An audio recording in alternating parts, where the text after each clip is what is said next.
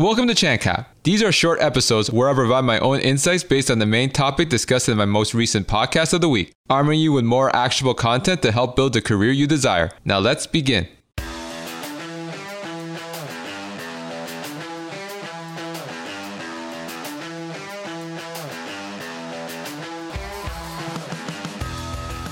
Thank you again to Scott for coming on my podcast to discuss designing career experiments to help you land your dream job. As Scott discussed on my podcast, the benefit of designing career experiments is that it helps you have some measure of reassurance before you jump ship to a new company.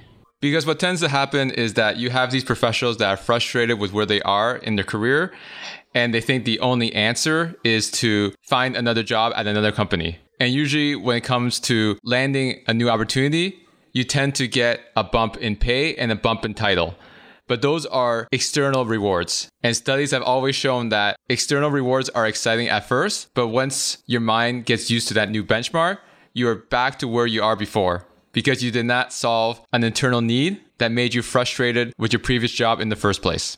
In my personal opinion, people don't jump ship only for salary. They jump ship for other reasons that makes them currently unhappy, and the additional salary increase is an extra incentive to want to leave. And moving to another company may not always be the answer. In fact, it can make your situation even worse. As many of you may be aware, there has been a lot of talk about a recession. And I've actually known some people that got laid off. And it has nothing to do with their performance. They got laid off because they were the newest members on the team.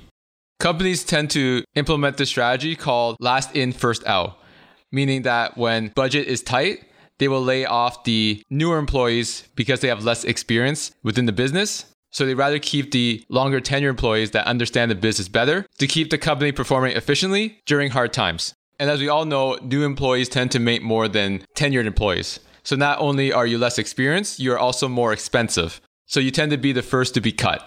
So I know there's a lot of people on social media talking about job hopping and making a lot of money, but there is always the other side to the coin that people don't talk about as much. Now, that's not to say that everybody who's going to get a new job during the recession is going to be the first to get laid off, but you should be aware of this when you do your job search. So if you really want to ensure that this new role that you're going to at this new company will help achieve your career goals and make you more fulfilled, I want to share with you 6 questions you can ask at the end of your interview, according to the Harvard Business Review, that helps you gain knowledge on professional development, career paths, and future opportunities at this new company that you want to work with. The first question is, what learning and development opportunities will I have in this role? One of the main reasons why people leave their current jobs is the lack of progression and development. When you start a new job, everything will be new to you. It doesn't matter how qualified you are for the role, because even if you're experienced in a certain thing, you have to learn their systems on how they implement those tasks.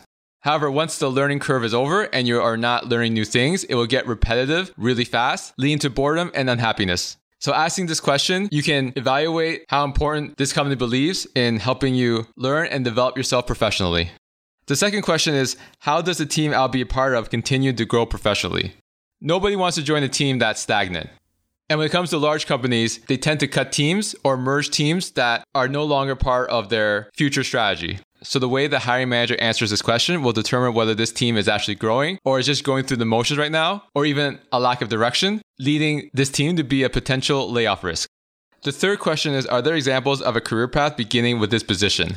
So if you get hired as a marketing manager, you can ask this question to see what's the career ladder for this position at this company. So at that point, you have a roadmap on how you can develop yourself at this company. A lot of professionals are unhappy with their current role because there's a lack of direction and a lack of roadmap on how they can actually grow.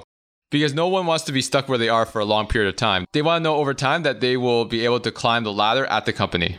The fourth question is, what are the common career paths in this department? So bigger companies usually want to promote within and gives you opportunities to move around the company if you want to do something different. So for example, if you're in marketing but want to do project management, it's a lot easier to move in that role internally than trying to apply externally for a project management position when your background is only in marketing. So the way the hiring manager answers this question will help you determine whether this company likes to develop their employees and also determines whether you can freely move around from team to team to build out your skill set. The fifth question is, how are promotions typically handled? As I said earlier, employees tend to be unhappy at companies if they are not able to visualize a clear promotion path in order to grow their career. So if the hiring manager doesn't give you a clear structure on how people get promoted at the company, then that's a big red flag. And then the last question is, where have successful employees moved on to? So if this hiring manager has a team of 4 or 5 and has managed this team for a while, there's a good chance that some of their team members moved on to other things at the company. So if this hiring manager can talk about some success stories of his past team members moving on to bigger things at the company, then that's definitely a good sign because it shows that the hiring manager is willing to develop their team and wants you to move on to bigger and better things at the company. So a big red flag is if the hiring manager doesn't answer this question clearly, such as if all the team members that used to work for them left externally, then that's definitely a red flag. Another red flag is if the hiring manager doesn't care about their team and only cares what the team can do for them. I've always said that your direct manager has the biggest influence on your career at the company. So if that manager is always blocking you with speaking to their higher ups and you don't get that visibility, then your growth at that company will suffer. But if your manager wants to develop you and help you move on to bigger and better things at the company, then that definitely shows true leadership. As a reminder, you don't need to and you shouldn't ask all these 6 questions at the end of your interview.